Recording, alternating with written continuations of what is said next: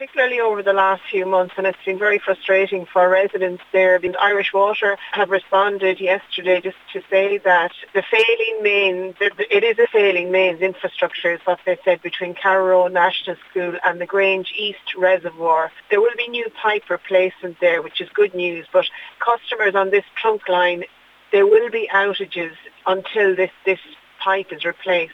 They have given a date for completion of April 2024, and the works have actually started now. The Irish Water has said that they will try and inform residents as much as possible, and they have a new helpline that's available on their website, and people can check in that. And also there's a registration form that businesses can fill in, and they'll get automatic texts when there is an outage or a disruption.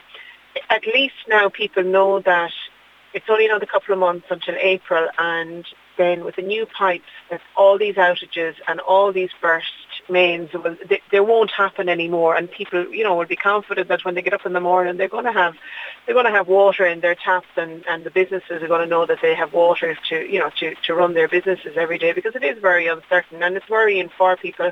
So at least now, finally, good news that the investment is happening in this piece of infrastructure, and there are a huge amount of people on the mains there. So it's good, because a lot of people have been affected by it.